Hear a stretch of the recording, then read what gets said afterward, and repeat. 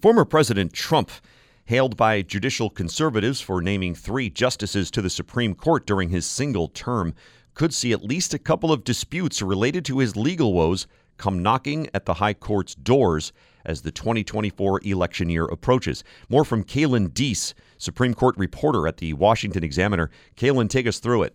This deserves a lot of dissection because we know that essentially the Supreme Court has 3 things that could come up to them in the next few weeks that involve and surround Donald Trump. Now, the first thing that I'd like to just get out of the way is what we know definitively that is going to the Supreme Court and what is going to arguments and what we're going to actually see them decide by the end of June. And that is a challenge to an obstruction statute known as Section 1512C2. Now, this involves a January 6 defendant, a former police officer who was there during the riot, who was essentially charged under this statute. And this is the very same statute that former President Donald Trump is facing in his 4-count indictment from Jack Smith.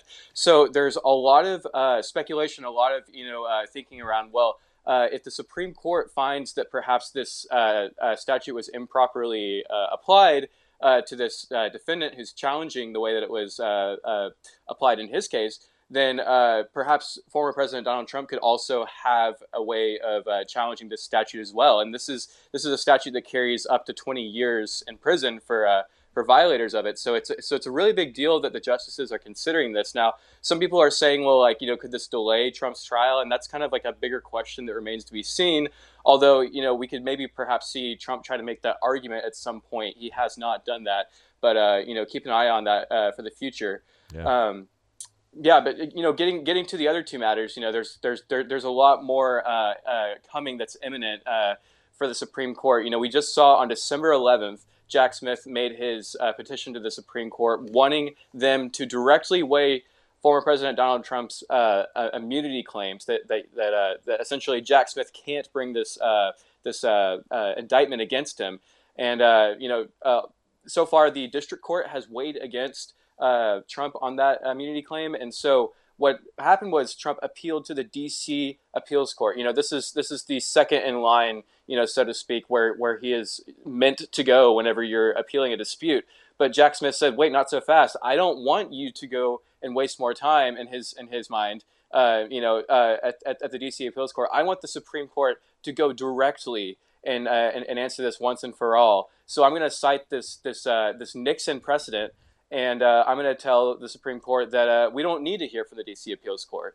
And Donald Trump's team is saying, wait, not so fast. We actually want the D.C. appeals court to weigh in on this matter, We're speaking with Kaelan Deese, Supreme Court reporter at the Washington Examiner. His piece is called "Trump Legal Woes Come Barreling Towards Supreme Court on 3 Key Fronts Ahead of 2024.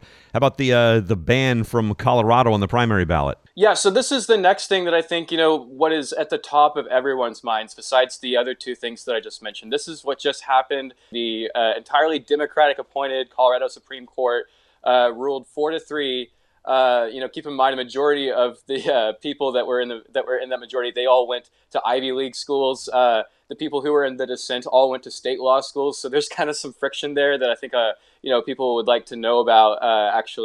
There's a little bit more interest in that aspect of their identities and things like that. But getting back to the core point of this, Donald Trump now has until January 4th, essentially, to appeal this to the Supreme Court. And essentially, that Colorado ruling is stayed. It's not in effect, but it's coming up on some pretty close deadlines for the Colorado officials that want to certify the primary election ballots. So that's really important that the Supreme Court weighs in on this matter as soon as possible because they need to certify those ballots.